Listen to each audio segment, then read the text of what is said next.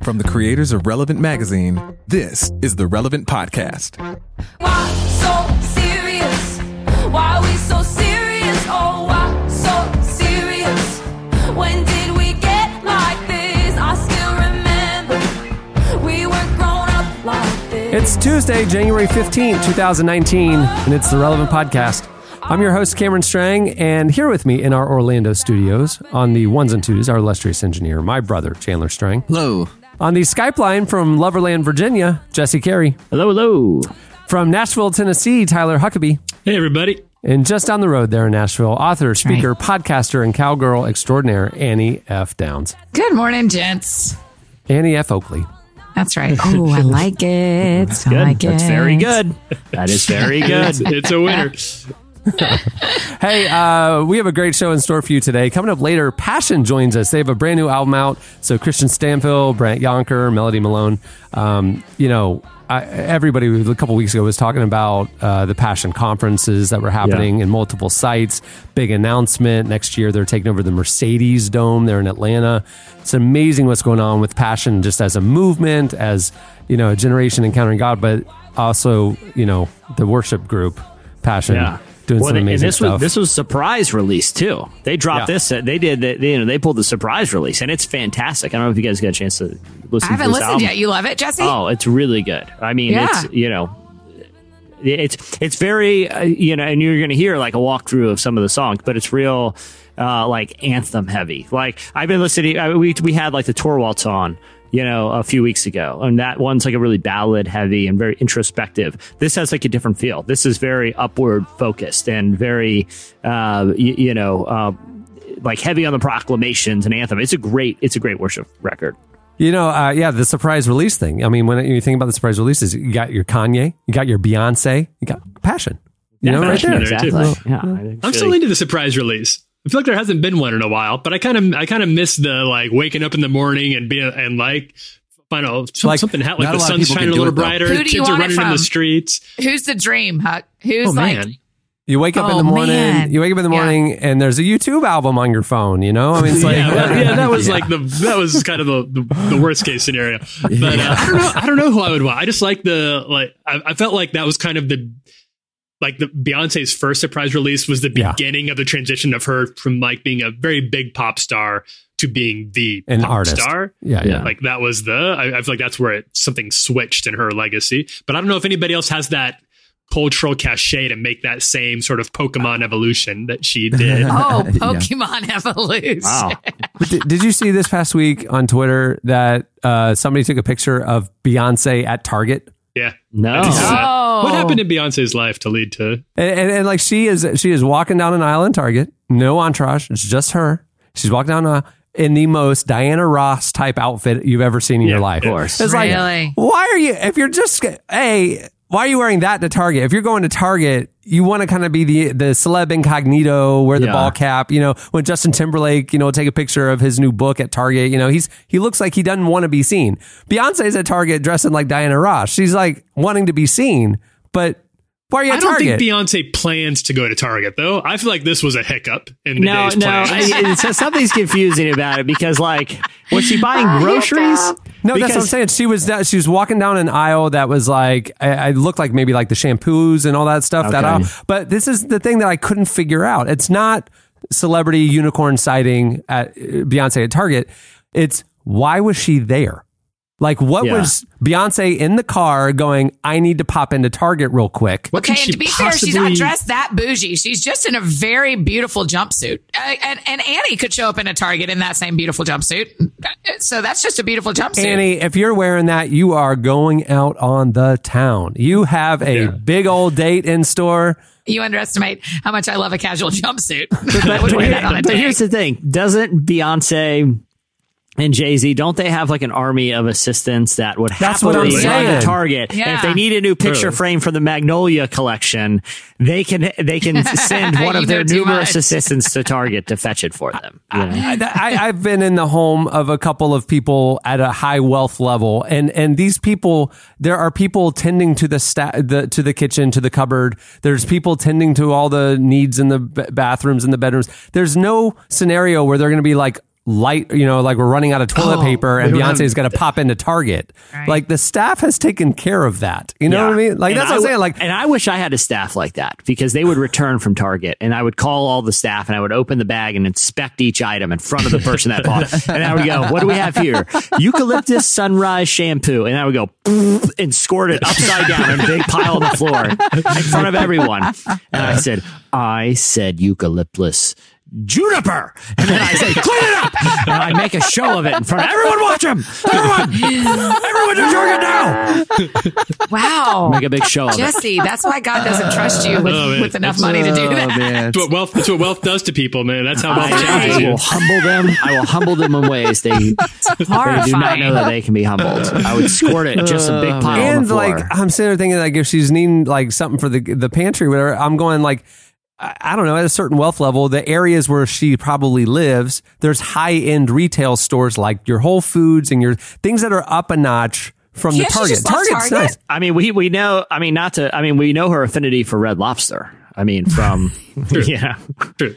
She did. Somebody pointed out that she was there the same day that Chrissy Teigen's new cutlery collection was released to Target. Yes, and they're I saw friends, that so she too. could have been there to support Chrissy. But even then, Yeah. couldn't she just send Chrissy $1 million check and be like, "Hey, Right. congratulations on your big thing"? I mean, the downside of this picture, y'all should go Google it, is that not only the jumpsuit's beautiful, but she does have her sunglasses on in the middle of the aisle. So you're not trying to not be Beyonce. You're trying That's to what be I'm seen. saying. You're wearing your sunglasses in the Beyonce, middle of the there's aisle. no days off when you're Beyonce. You know, I mean, every day starts the same. Every day starts the same. You look, dress, look awesome, scream at assistants for a solid 3 to 4 hours, and Right. then go buy your latest celebrity endorsed cutlery collection or, whatever product they're out there. That's every day. And it's exhausting to yell at those people all day long, but it needs to be done. They need to be put in their place every single day, multiple times. Keep on their toes. Keep on their toes. In a humiliating fashion. That's the application. It's a tough life, The application process, I learned this. My sister was living out in Los Angeles and she applied for a few of these jobs as like a celebrity assistant. But you don't know who the celebrity is. You don't get to apply to be Beyonce's assistant. They just tell you, hey, there is a certain kind of celebrity. This person needs an assistant. Can you apply? And then you don't find out till you actually get the job. Really? So you could be very disappointed. You could be like, oh, I'm going to be running errands with like me and Reese Witherspoon running around town together, like going shopping. And then you end up with like somebody like Gary Busey. It's like, Gary what Busey, the? like some sort of Gary Busey something, or it could end up being a bad experience. Why? Like, so how do you? That's crazy that you would like. Okay, you're hired. Okay, well then, what is my? Who am I working for? That you don't know, and it's almost like at that point you don't have any saying. You're stuck with somebody you don't want to be You with. may not want to be like, I don't want to roll Seth Rogen's blunts all day. But that this would be like a really fun job. I don't like Lala from Vanderpump Rules. I don't want to work for her. I've never even heard of this guy. I don't watch that Supernatural show on the CW. I don't need to help this guy. Man, pick I had out a his friend hair who was product. a personal assistant to a movie star, and he asked her, he got her a phone separate from her normal phone, and she had to sleep with it on her chest so that he could call her 24 hours a day and her never not answer. So he made her sleep with the phone so that, it is crazy. I know. I did the same thing as a blind matching, and the third meatball sub run I had to make for Craig T. Nelson. I'm like, this is a huge mistake. But it was sub of the month. You loved it.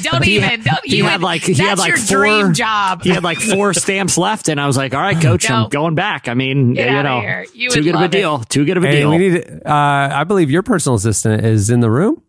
Maybe we need to get Can I her on berate and her ask for a her. Did little she while? know What who is she was applying to work with? Did she know what she was getting herself into? Can we get her on real quick? Annie, what is the last thing she's done that hasn't been to your complete level of satisfaction?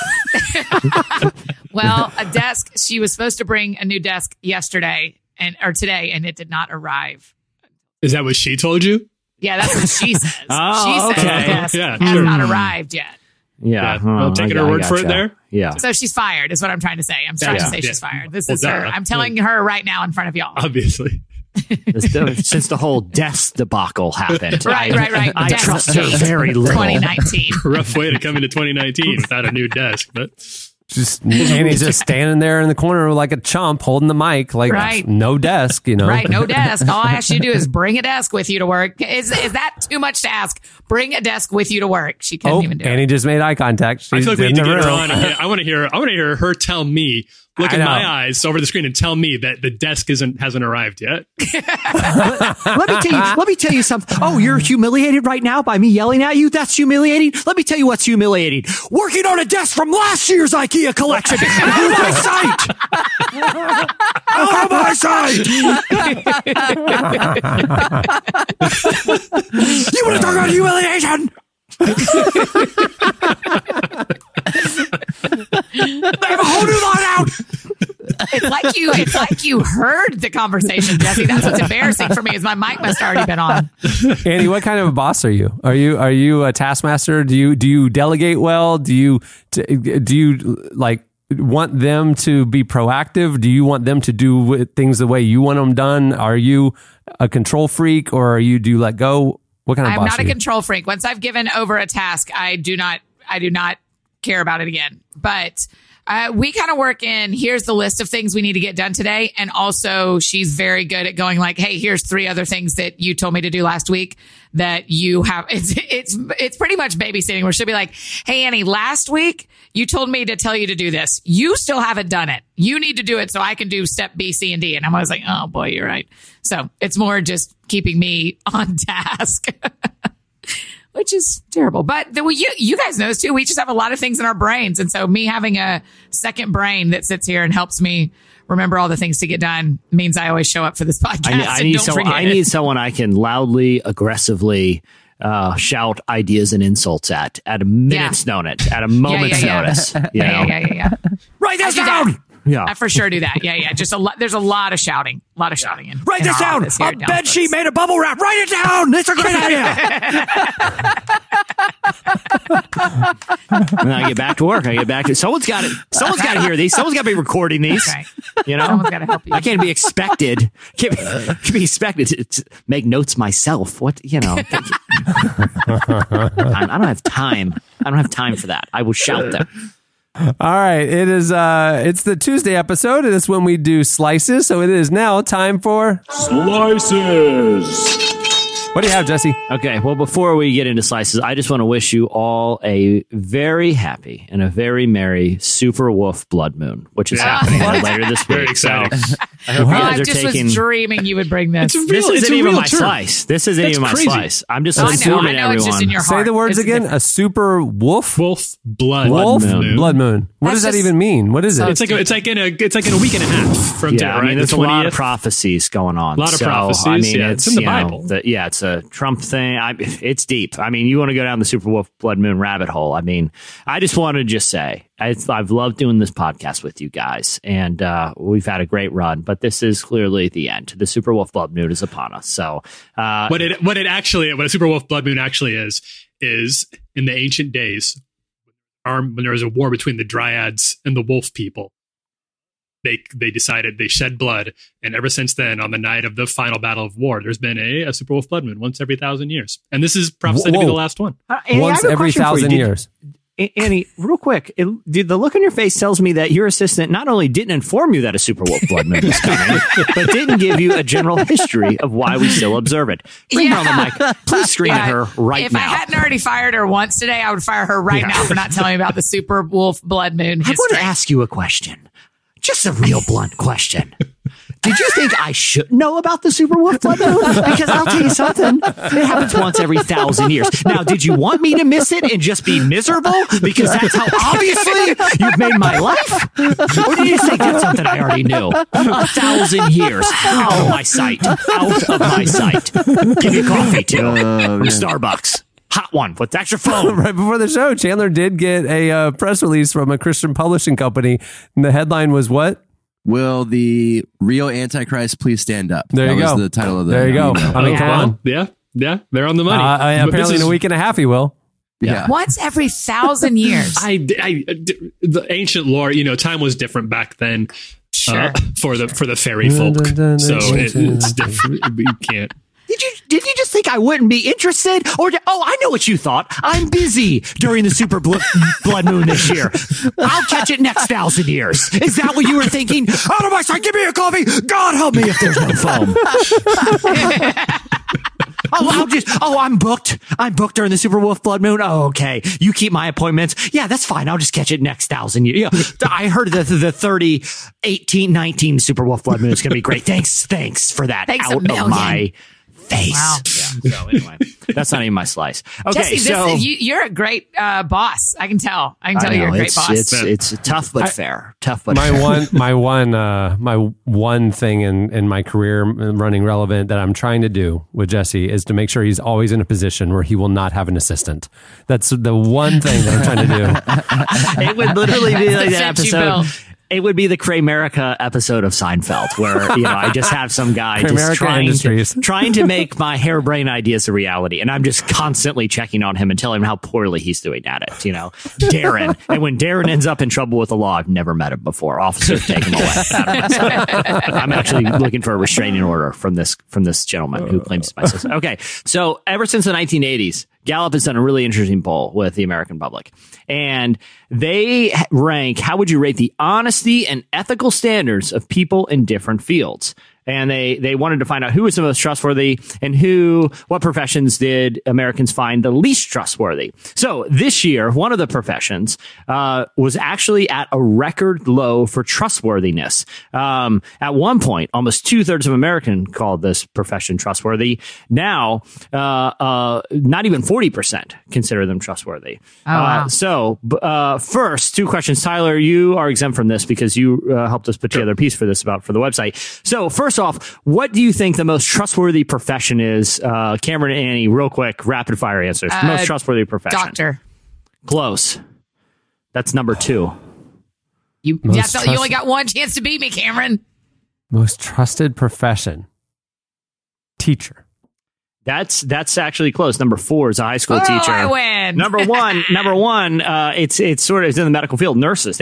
People trust nurses more than doctors, which it kind of makes sense when you have the nurse in there. That's when you're asking for the real scoop. The doctor, the doctor kind of gives you the business and leave. They're busy. The nurse, you're like, so what he was saying there was, I get that. Yeah. So what profession do you feel like is now at a record low and is just below in the under 40%, just below funeral directors and how untrustworthy they are? It's a record low.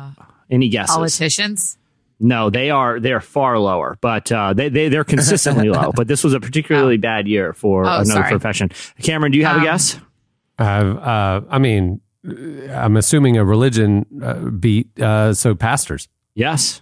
It's the clergy. That's Pastors, terrible. Yeah, they're at an all-time low in how much people trust them. Gallup, there's some bit of speculation as to what would cause people to, now. So just for context, the people that are just under pastors right now in untrustworthiness, the two below them are journalists and building contractors. So that gives you Did you say that funeral directors are right above? Yeah. Why do people not trust funeral directors? Well, I think that's been an experience that my family has had with like a lot of like surprise fees and I'd say the shadiness of pricing and like why is a coffin $10,000 and why is basic services you're getting overcharged and that kind of stuff and you're taking advantage of grieving families in a time of emotional vulnerability. Yeah, that episode of Friday Night Lights where Matt's trying to put together his dad's funeral and he finds out that there's all this stuff he's expected. Very emotional episode. It's hard to watch. Yeah. But anyway, so there's some speculation. Obviously, there's the scandals in the Catholic Church that has led to a lot of continued mistrust among people in professional ministry that are in high profile positions. But also, in recent years, there's been a political alignment with people in ministry that it seems to be getting more and more polarizing, and people really question whether that people in ministry are telling them the authentic truth of what they believe and what the Bible says, or whether this has some sort of political agenda to it. So yeah, it's the lowest year ever for pastors. The lowest. Do you see it? Do you correlate it that it's with a lot of evangelical pastors with national platforms, aligning so hard to one political ideology? Do you think it's that distrust? Well, it's been on a steady decline since 2002, but it's never been this low. So it's not like a 1 year. No, but it's never been this low. It's kind of been back and forth, but it started in 2002. But I mean, I certainly think when you have, just to speak bluntly, we had a piece on the site, about. It was Jerry Falwell Jr. did an interview with the Washington Post, and he retweeted the post and said, thanks for getting me right. Thanks for not editing this interview in a way that make me. He literally thanked the Washington Post. And one of the quotes he had was, when talking about his reasons for supporting the current president was because, in his mind, it would increase wealth. And he had a line in there that was like, poor people have never given anything to charity, or at least not anything of substance, not anything very important, which is literally the exact opposite of what Jesus taught. Like literally the story of the widow's mite was the woman who gave 2 cents gave more than everyone else. Her gift means more because she gave out of need, out of poverty. And when you have pastors willing to distort the basic message of the gospel to fit a political agenda, I definitely think that affects the overall trustworthiness. I don't think it's like a big coincidence that political alignment has hurt the trustworthiness objectively. You can look at numbers and see that has hurt and not helped their credibility. Right. I think if I remember right, the write-up for this particular Gallup poll made a direct connection to the scandals in the Catholic Church and some of the more recent scandals, sexual abuse cover-up scandals that happened in Protestant churches. But I know there have been other Gallup polls from Gallup too, I believe, that have drawn a correlation between political alignment and a lack of trustworthiness. Because it's clergy. You're right. I mean, there's been several, and we've talked about them extensively on this podcast, several mega church pastors that, were very credible people, be exposed to be, predators and to have histories of sexual abuse that were covered up. That's become, unfortunately, a common a storyline. So I don't think it should be a huge surprise that it's affected the credibility of people in professional ministry. Takes a hit on everyone, and not just clergy. I don't think either, but people who work in churches, people who work in parachurch organizations, Christian relief ministries, all these people are affected when there's a blow to the church, and it's very sad to see some of the fallout of that. People who write Christian books, speak professionally at churches. Aspiring cowgirl extraordinaires. Those kinds of people. Podcasters. They're terrible bosses. Sometimes people find out those types of people take it very easy on their assistants, and that is outrageous. Outrageous. All right, what do you have, Tyler? So this will be a little bit of a pivot from Jesse's, because I want to talk about a Christian leader who I have a lot of respect for, who I've always had a lot of respect for, who I think most Thank listeners you so much. And she's right here on this podcast right now. And I don't really have a slice. I'm just a fan. What I would like to do to honor you, Annie, is we all go around the table and we say something we've really thought about. Very mean about your assistant. Please bring her on. We want to honor you today. And if you go to your closet right now and open it, you're going to find a brand new assistant right there waiting for you. I vetted him myself. He's good at his job. Just kidding. Okay, sorry. Who do we actually respect? Go ahead. An assistant who knows the difference between a Diet Coke and a Giant Pepsi.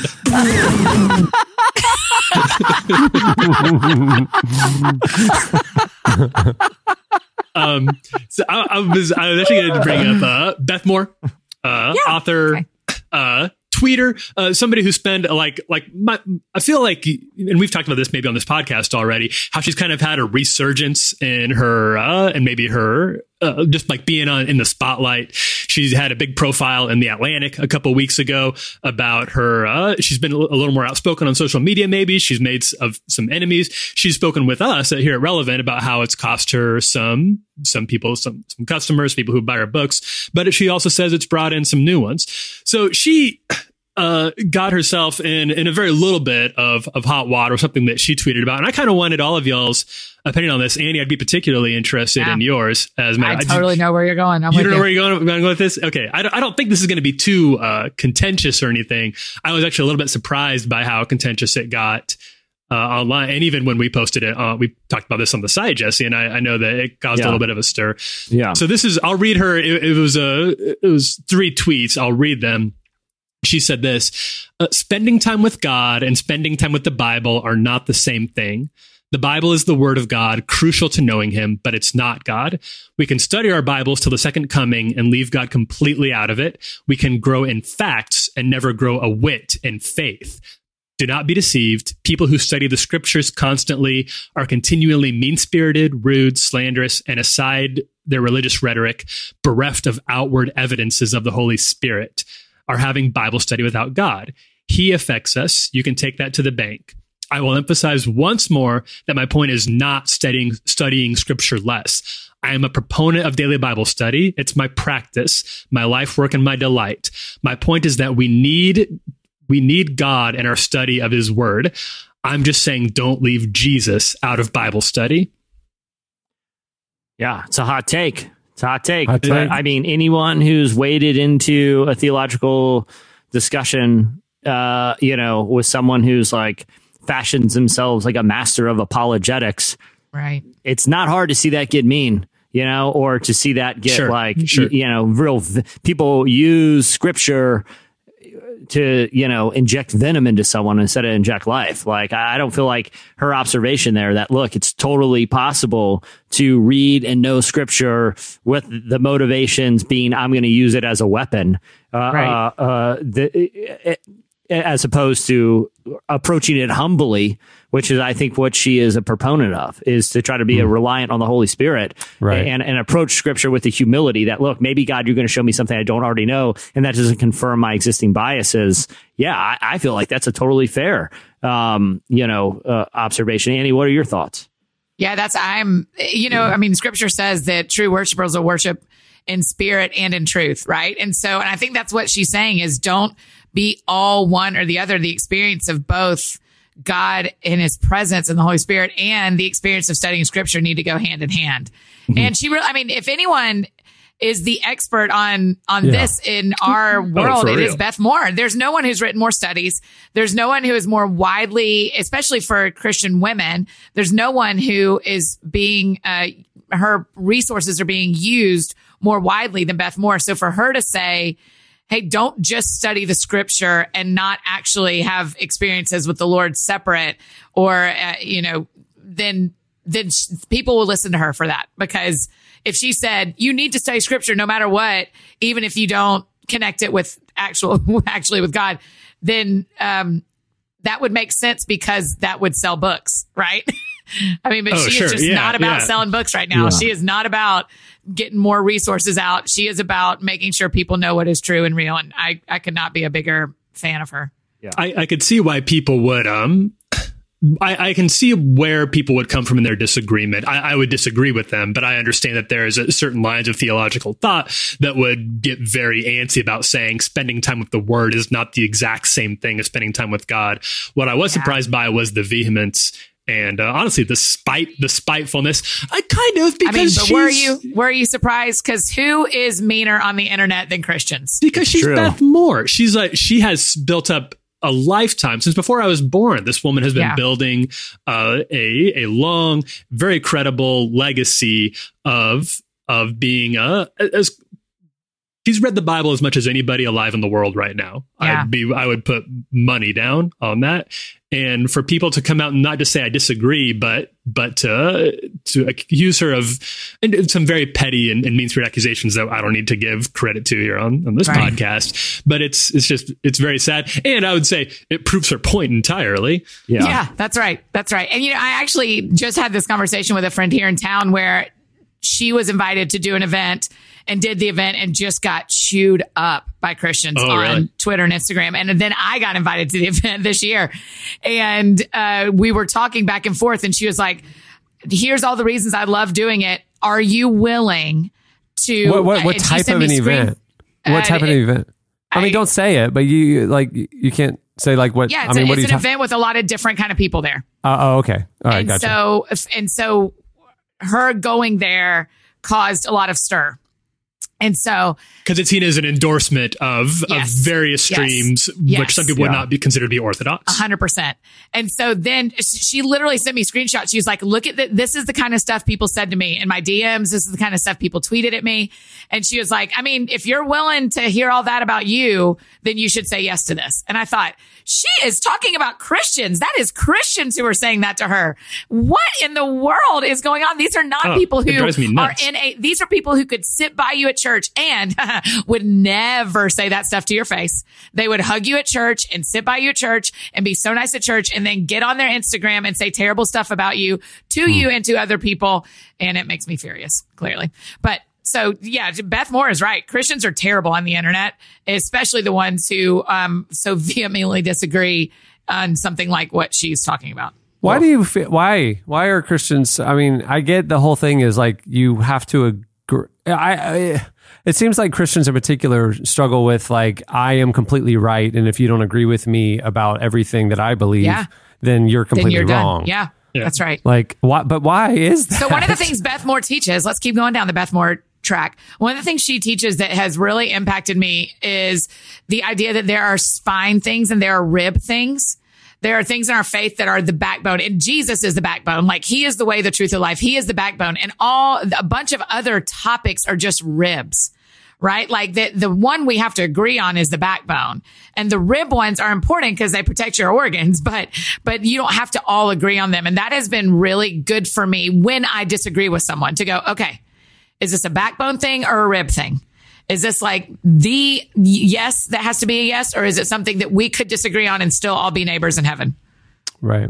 And I think Christians too, they have a reputation for punching down a lot. Like it's one thing when it's someone like, I mean, we're just talking about Jerry Falwell Jr. and something that he needs to be held accountable for saying, but he's the president of the world's largest Christian university. You know, like he has a position of influence, and with that comes accountability. There's a difference between the thoughtful exchange of ideas that can, wade into criticism to being looking for opportunities to punch down on someone who's like, just some random person in a comment thread, or, just someone who, doesn't have like a huge platform that may have, made a mistake publicly that it's really easy to publicly shame. I feel like Christians have developed a reputation for punching down, especially when it comes to vulnerable communities, to, victims of injustice that don't have a platform.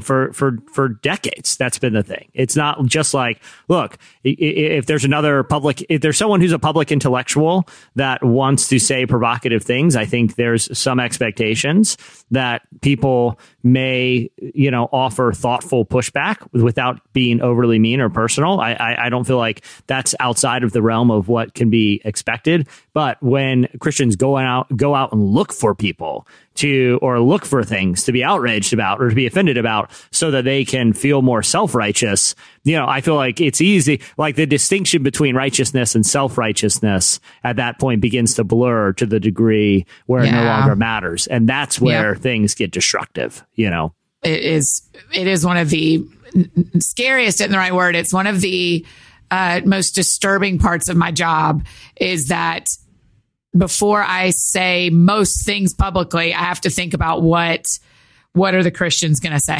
and wow. That's very telling. It is infuriating. I grew up in the charismatic world, and I went to a fundamentalist Baptist high school, like Bob Jones University, anti-charismatic, right? And it was like I learned a lot in Bible class and stuff, and I realized the Baptist kids or that denomination really emphasized like a depth of teaching and Bible study and stuff that the charismatic world didn't. It was more focused on experience, and spiritual encounter and all that. And it was just like, I don't know, maybe there was something in me like at a young age that just I realized like, well, there's areas of disagreement theologically between these two denominations or these two streams, but like there's a lot of agreement about Jesus and scripture and things like that. And it's like, why can't we build on that versus like, being scared of people who see the world differently than you or the other, and like kind of lobbing grenades at them. We didn't have social media back then, I'm wondering, but like, I kind of just like grew up, and then I went to a crazy charismatic university, Oral Roberts University. And then I moved to Nashville, which is Southern Baptist. And I just realized like every stream feels like they have it all figured out. And they don't know or look at anything outside of their stream, like you could be really famous in a certain stream of the church and completely unknown in another stream of the church. That's right. And it was just, in all of these streams, I felt like an outsider on the inside and like, just kind of like observing and going, like when I was in Tulsa, like I felt like there was a bigger gospel than the gospel that they preached in Tulsa, which was a very me-centered Christianity. And it was very much about prosperity and healing and stuff like that.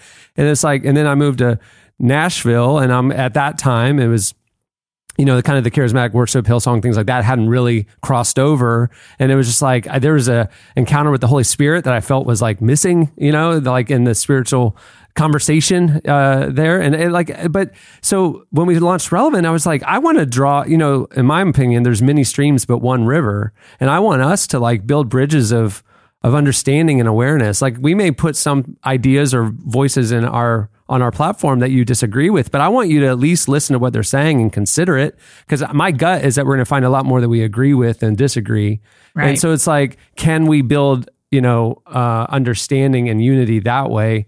And then it seems like in the social media era, it's just kind of devolved to the worst that it's been. Before it was like fear of the unknown. I don't understand these other denominations, but you don't interact with those denominations, but now it's like, I have a platform to criticize anybody who doesn't see the world the way I do. And it's just gotten so, yelling at each other. And it's discouraging on one hand, because I'm a bridge builder. It's like, I may disagree with you on a lot of areas, but like you said, spine and rib, like the spine stuff, I got your back, we're there.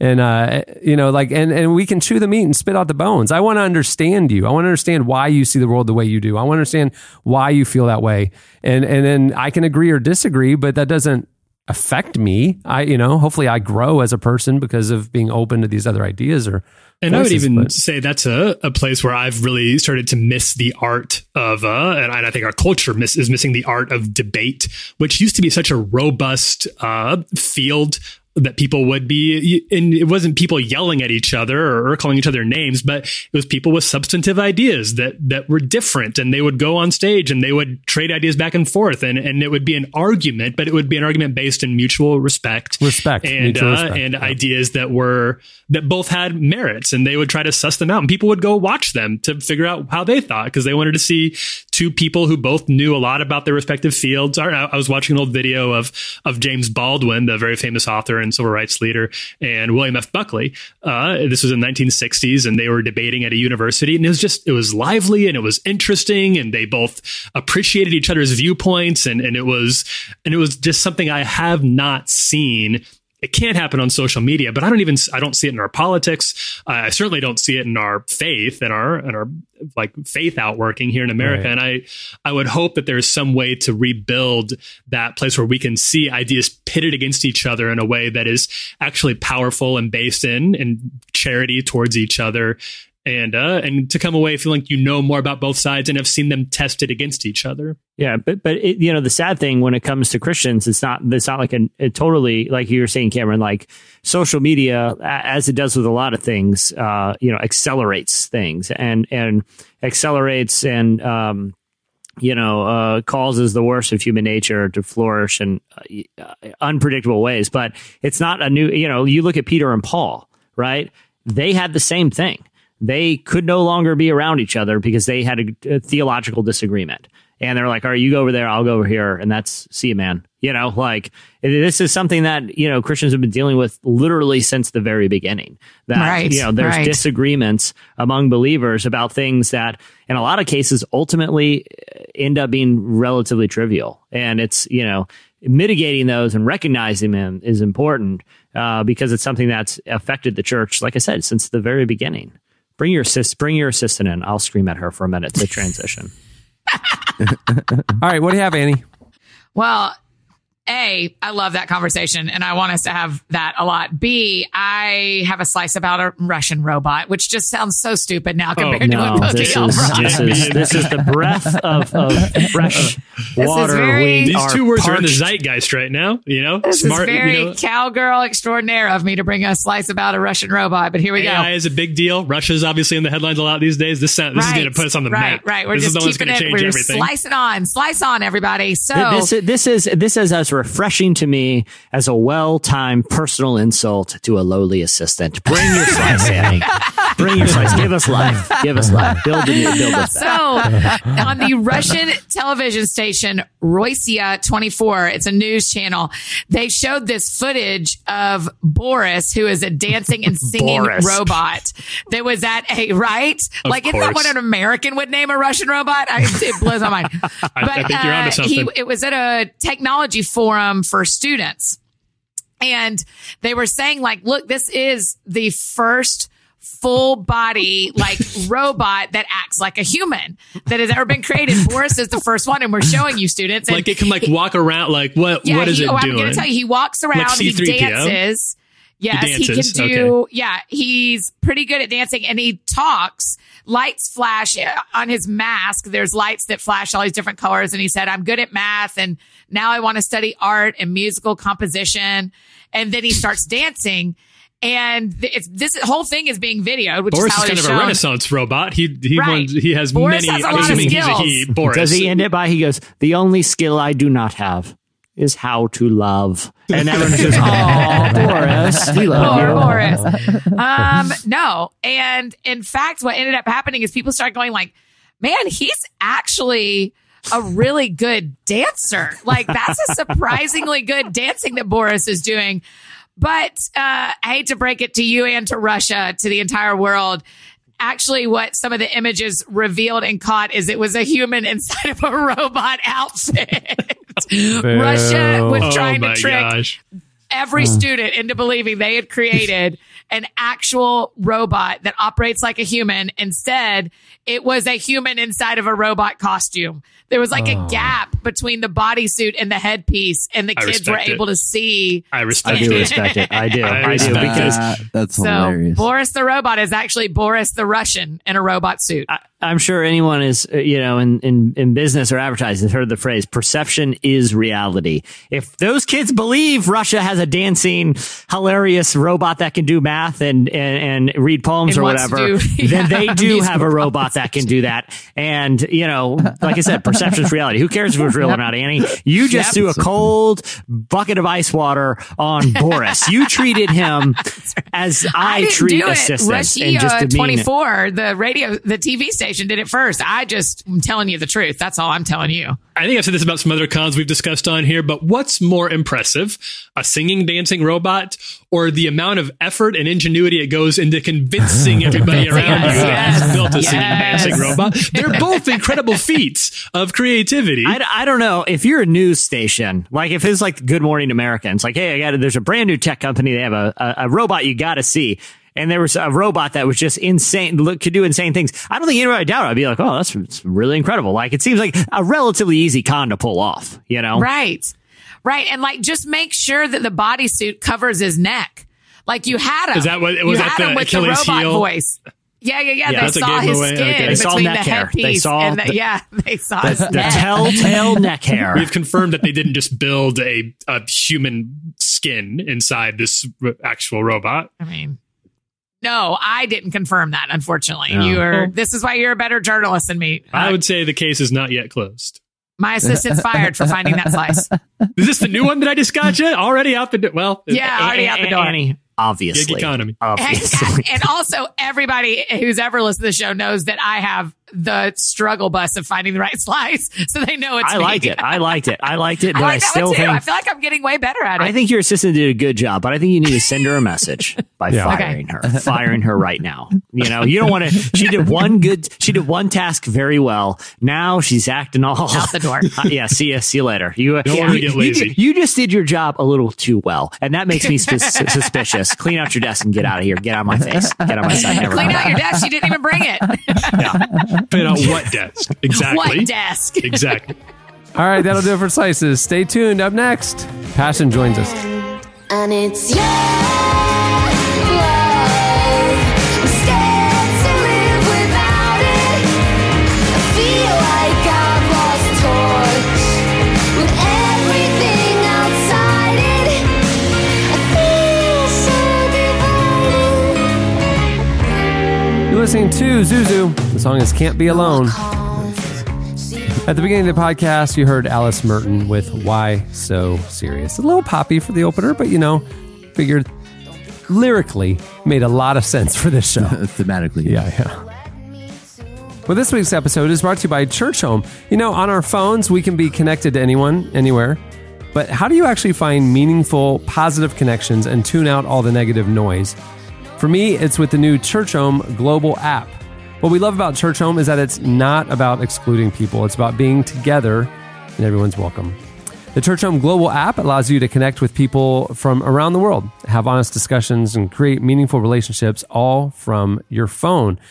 What I like about the Church Home app, you can watch amazing teachings by like Judah Smith. He's one of my favorite preachers and teachers. But they also have a great feature called the Daily Spark, which is just a quick way to start your morning positively with inspiration from Judah and Chelsea. Church Home's pastors. Join me today on the Church Home Global app. You can download it for free in the App Store or at Google Play. Or just search for Church Home Global app. That's CHURCHOME Global app. Or you can text RELEVANT to 555-888 and they'll send you the link. Remember, that's Church Home Global app, available at App Store or Google Play, or text RELEVANT to 555-888. Well, the worship outfit Passion has just released a powerful new album called Follow You Anywhere. On it, the group, which is based out of Atlanta's Passion City Church, focus on bold proclamations about the love of God and how we can get closer to Him through worship. Passion is made up of a trio, a lot of people, but mainly Christian Stanfield, Brett Yonker, and Melody Malone. We recently spoke with them about the album and got a behind-the-scenes look at some of its standout tracks. Here's our conversation with Passion. We welcome the healer in this place. We welcome the author of faith. We welcome the God who makes a way. His name is Jesus. His name is Jesus. We welcome. We started writing a song for our church. It was me and Jason Ingram and Brett Yonker and Phil Wickham worked on this song. And the idea of this song started because I wanted to have a song that our church could sing. Our church is going to be 10 years old in 2019, or actually just a couple months. And God's done so much, but I wanted our church to have a song to sing. So we've seen God do so much in our church and in our lives, but we got to believe there's always more to come with Jesus. And so that's really what this song is about. And it says in Psalms that if we could tell all of the great things that God has done, well, it says we can't tell of all the great things that God has done because He's done so much. And that's really the heart of this song. It's remembering that God has a perfect track record. He's never let us down. He always has been faithful. He always will be faithful. And so that's where we put our hope and our trust and our faith and our strength in. We put all of that in a God who never fails. And so it's good to give people this song to sing. We need these songs to sing, these songs of faith to sing to help us remember who we're singing to and who we're living for. God, I pray you are, and great things you have done. For everything we've seen, there is more to come. Every victory, every battle won. For everything we've seen, we know that there is more to come. For us, writing songs about the cross and about the resurrection, it's so important to us because that's where worship hinges on that moment. That's the crux of our worship. If there is no cross and death, Jesus doesn't die on the cross, and if He doesn't raise from the dead, then we really don't have anything to sing about. And so we always want to take people to the cross and say, this is where worship emanates out from, is the cross of Jesus. And the chorus, just I love it because this song takes all of the attention and the focus off of us, and it just puts it on Jesus. And the chorus just essentially says, look at him. Look at what he's done. Look at the redemption that he's won for us. Worship him. Sing endless hallelujahs to his name because he alone is worthy of it. And so for us, we're always gonna fight to have these kinds of songs on a passion project because the cross is where it all happens.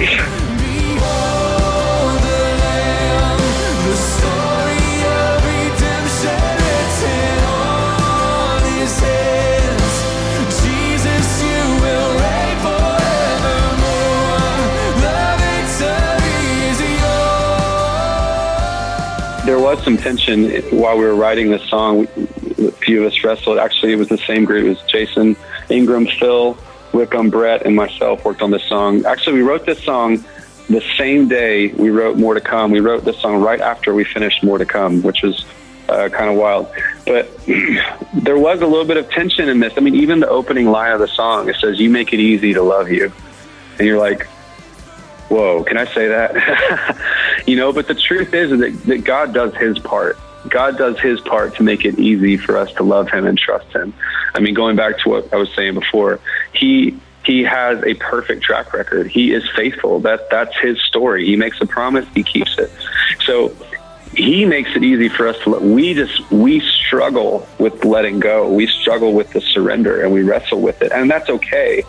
But I think that's the tension in this song. And even on the bridge where it says, "Wherever you lead me, whatever it costs me, all I want is you." And honestly, since we've been leading this song for people at our church or at Passion, I feel the tension in the room every time we sing this, because it's like, do I really want to say that to God? Because I feel pretty good with where I'm at right now, And but this is the gospel, and it's the heart of the gospel, and it's been the heart of Passion since Passion started all those years ago. The gospel is moving forward, and it moves out through us. And Jesus said, go out, go here, there, go everywhere, and take the story of the cross and the story of redemption and the story of mercy to people. And that's what we've leveraged our lives for. That's what we've said yes to. And so that's also why we wanted to call the record Follow You Anywhere, because we feel like it really embodies not just Passion, but the message of Jesus.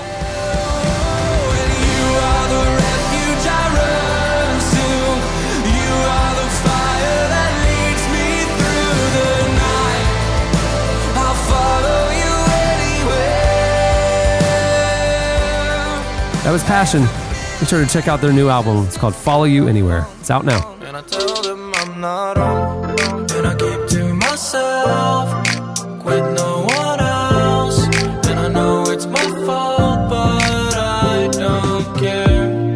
And I keep to myself, who are you to pretend? And I know it's my fault, it'll never end. At Lifesong for Orphans, we believe the church is the solution to caring for orphans.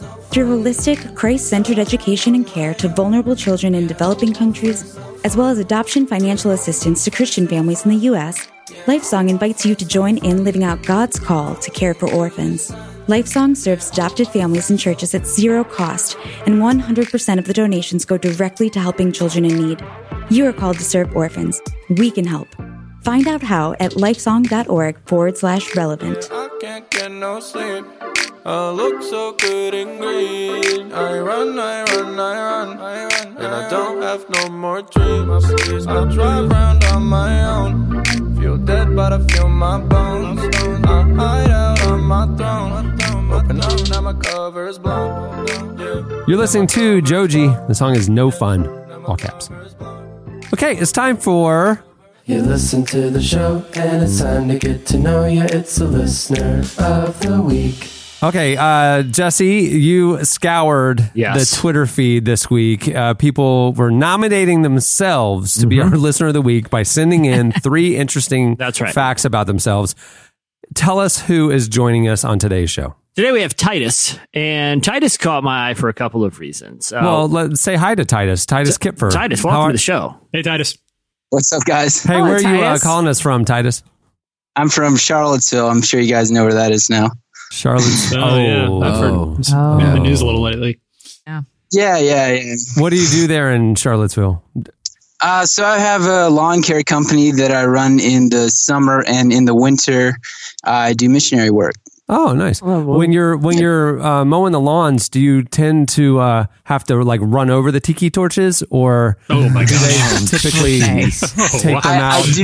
I do try to avoid those. Those can be hard on the blades. Yeah. Titus, I feel like lawn care companies are a perfect opportunity to use a clever name. Like I have a guy. Didn't you have one, Jesse? Well, I have a couple names. I have a friend who has a lawn care company, and he's like into surfing. And it's Turfs Up, and he's got a little surfing guy. I have one for you, Titus. You live in a beach town. I like it. Exactly. People are like, I'll have these friendly surfers over to cut my grass. Yeah. I have one that I'd like to pitch. Kiss my grass. Kiss my grass. Hope the kids are in bed. Hope the kids are in bed for this one. It's sassy, but it tells you it's grass so good you want. Because Titus, what's your grass company called? And the stakes are incredibly high right now, friend. Because we can end this. Stakes. So it is super boring. It's called Charlottesville Lawn Service. You can't get more generic and boring than that. But it's trustworthy. It's a sounds solid. You couldn't have gone like the cutting edge, or something like that. Come on, it's Titus. really weird that you said that. I used to work for a company called Cutting Edge Lawn Solutions. I'll get them to listen to that. Okay. That's good. Yeah, easy to Google. Annie's right. This is a very easy to Google. And what's your missions work, Titus? I don't really want to say the country because if they figure it out, they might not give me the visa. But I am trying to reach unreached villages is kind of my focus. Okay, Titus. Here's what caught me about yours. Like two of them, I feel like they'll be pretty good. They'll be pretty interesting. But one, I'm going to kick it off with this one. Because you're kicking it off with the big one. Okay, let's back it. Let's let you get warmed up for a second. Why don't we just go in the order that he gave them to us? Okay, because I like the first one. That one's really caught my. Okay, Titus. Okay, so I almost got arrested for leaving misunderstood artwork in a restaurant. Do tell. Yeah. Okay. So this is great. I'll try to put the artwork up on Twitter later. So I was in this little country diner, drinking coffee and reading and doing some doodling, right? And I don't know. I was kind of in a weird stage in my life, and I wanted to eat pizza instead of ordering some off the menu. So I left the restaurant. I think I was trying to save money or something. Left the restaurant, went to a gas station nearby to get some pizza, and gas station pizza. Yes. You've made some poor decisions in your life. Yeah. Yeah. My other poor decision was I left some doodling on the table, and what it was supposed to be spiritually understood, but the carnal waitresses took it a little too literally. It was the armies of God were attacking the armies of the enemy, so they were like shooting at them with guns and stuff. And my caption was, "We're on the offense, not the defense." And so I was walking back to the restaurant. It's like we're fighting spiritual warfare, right? I was walking back to the restaurant, and this cop pulls up, and he's like, were you at Inwood Restaurant? And I was like, yeah. And he's like, did you leave some stuff there? And suddenly it all clicked in my mind what happened. And I was they stuck me in the back of a cop car, which turns out is pretty tight, and there's a grating and all that. It's not the most pleasant experience. Yeah. And so on the way back to the restaurant, I was explaining, spiritual warfare and everything to the cops. But yeah, it was pretty crazy. You got put in the back of a police car for your creative expression? Yeah, this is Christian persecution. I can't believe it. You have rights in this country. Oh my God! But the waitress, she assumed you got up and left, and in lieu of like a tip or a note of anything, you left what appeared to be, without your spiritual insight and context, a very disturbing and violent image with a potentially a very aggressive message addressed directly to her. So, I mean, can you blame her though, Titus? I mean, I feel like when I look at Christian art, here's my thing. I don't want subtlety. I want to see a literal Jesus standing in the middle of the boardroom directing the conversation. Subtlety has no place in Christian art, Titus. Have you not learned anything from looking at the Lifeway posters? Yeah, I figured that out the hard way. I know you said you'd post this art later, but I am curious, Titus. You said you have the armies of God on one side and then the Satan's armies on the other. How were they? Are these like demons with pointy tails and horns? That was part of my problem. They were very normal looking stick figures with guns. Okay, that could have been that could be misleading. That's misleading. Detail that you left out that feels like it ties the whole thing together, Titus. Not blaming you, but I can see where the misunderstanding would come from. Listen, if I had $1 for every time I made spiritually inspired artwork that was confused for a terrorist threat, I could buy my own slice of gas station pizza right now, Titus. I understand how misunderstandings like this would happen. When did you get out of prison? That was just recently. Yeah, I was in there for quite some time. Got bailed out eventually, thankfully. Jesse, did you notice at the beginning of a story you said he was sitting in a country diner just doodling? Yeah. In my head, I thought that'd be a good word for like just sitting around doing dude stuff, you know? Yeah. Just doodling. Just doodling. So me and my bud just doodling this afternoon. cars. Y'all are just Talking about doodling. cars, hacky sack, frisbee, just Gonna go doodling. catch the Next big time game. you are getting some hot tub hot takes, you're just doodling. Yeah, talking about the Doodling. latest thing that happened to sports, man. It's just doodling. Doodling. Just doodling. We need to coin it. Hey, okay, number 2, second fact. I camped in the midst of hyenas and lions. Nope. Yeah, so my parents were missionaries in Kenya, Africa. So I grew up in Kenya, and they were Amish Mennonite missionaries, by the way. So thanks for making fun of my tribe a couple weeks back there. They've never heard it though, Titus. That's fair game if they're spiritually Yeah, if not you're allowed listening, to listen. you're not super Amish anymore, Titus. Yeah, what happened? By the way, I'm curious, Titus, burying the story here, but you grew up Amish Mennonite, yet you're calling into a podcast on Skype right now. Did you do the thing where you get to go away and experience technology and then re-embrace it? How did that work? How are you using technology the right now? Rumspringa thing? No, so Amish Mennonites, it's called the Beachy Conference. It's basically Amish who wanted to drive cars a while back, and so they started their own little split, and they're actually a lot more modern than traditional Amish. Look at the slippery slope. One day you're driving cars, next thing you're calling in a podcast on a mobile device over Skype. Look how far look how far the cars have taken you, Titus. It is definitely the slippery slopes of apostasy.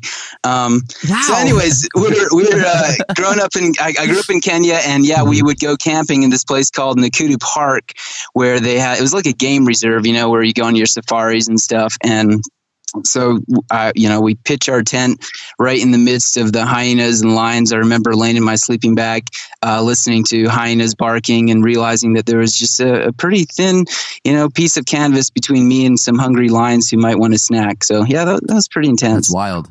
That is wild. You aren't intense. I see what you did there, Titus. Yeah. So you see, you can come up with a great pun like that was an intense situation, and yet you don't even have a clever name for your grass company, Titus. I think your priorities are off here, friend. Okay. Third fact. Here we go. I started an alliance, capital A. I started an alliance when I was a kid and tried to annex other kids under the threat of water violence. Do tell. Okay. I'm sure you guys have had water battles before, but this was a whole new level. We would have more like water wars that were based on, getting revenge on your enemy. So we grew up in this little like small missionary compound where our houses were right next to each other, and we we're pretty cooped up when we were kids, so we would always hang out and get into crazy stuff. And so basically to try to keep from being taken advantage of, I formed an alliance of kids. We were all on the same side, and to protect each other if people would try to ambush us with buckets of water. And I would try to force other kids to join the alliance. And if there was a libertarian free spirit type kid who didn't want to join, we would declare war on him. And he's walking home from school or whatever, and you run out of the bushes with a bucket of water and soak him. So that's how that went. Oh my gosh. Well, that sounds like a very constructive thing to do. Kid. Yeah, I can see where your heart for missions comes in there, Titus. Before you go, man, I got one more name I want to pitch to you. It's not too late to change it, and it would be very honoring to this experience, this life altering experience you had of talking to us, if you change your lawn company to Mo Money. Mo Money, and it's M-O-W. No. But if you Mo Money is Mo problems. He don't want to go to imply problems. No. He's making Mo money through mowing. It's mowing. It's and people don't want to overpay for lawn care. Can we call it No Mo Problems? Can you call no-mo problems? No, Yeah, because then you're not no-mo mowing. You guys are butchering the pun here. It's mo money because he's making money from mowing. I It's feel like very no mo simple. problems is good. There's something that no mo problems. Yeah, like you don't have to mow. I'm going to mow. So you That makes you sound like it's some kind of weird thing where they're not mowing. They're not using mowers. What are they using, Annie? You got to invent a whole technology that forgoes mowers for years to work. You not don't your have no mo assistant. problems. You do not yell at me like this, Jesse Carey. Annie, it was a perfectly good pun, and you guys decided to butcher it. No, I just was workshopping it with you, Titus. I apologize for what's happened to your company today. Yeah, I do apologize, and you can use mo money. I'll consider a name change for sure. Thank just you. pray All about right. it. Well, that's our listener of the week, Titus Kipfer. Thanks a lot for joining us, man. Thanks, Best of luck Titus. with everything. Hey, thanks. Well, many thanks to Passion for joining us. Make sure to check out their new album, Follow You Anywhere. It just came out. It's available everywhere. And you can follow them on Twitter at Passion Music. Thanks also to Church Home for sponsoring the show, making the episode possible. Remember, you can download the free Church Home Global app. It's available at the App Store or Google Play, or text RELEVANT to 555-888. That's Church Home, CHURCHOME, Global, available in the App Store or Google Play, or text RELEVANT to 555-888. Well, hey, if you like the show, you should subscribe to the magazine. I mentioned it last week, but there are some big, exciting things happening with Relevant Magazine this year. And being a subscriber is the way that you don't miss any of it.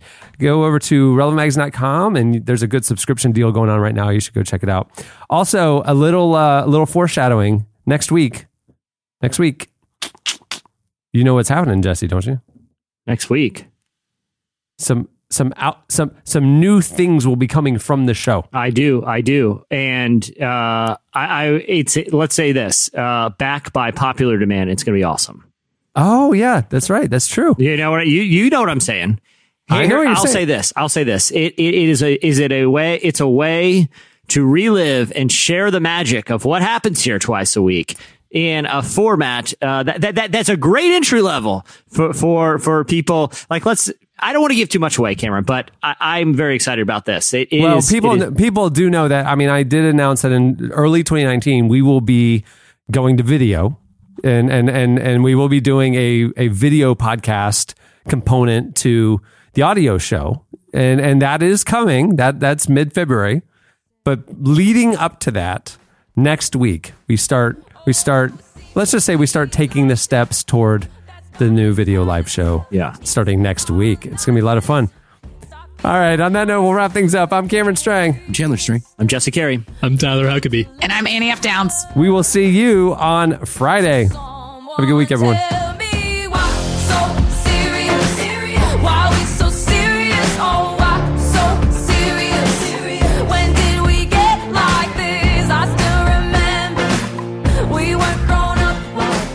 Thank you for listening to the Relevant Podcast. If you like what you heard, be sure to leave us a review on iTunes. Check out other shows from the Relevant Podcast Network in the podcast section at relevantmagazine.com.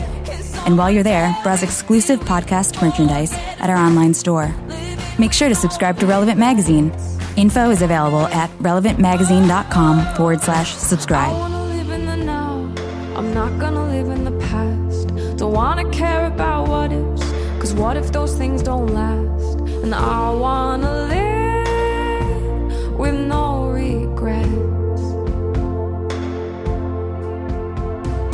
I wanna live in the now. I'm not gonna live in the past. Don't wanna care about what ifs. Cause what if those things don't. And then I say, clean it up! And I make a show of it in front of everyone. Watch him! Everyone! Relevant Podcast Network.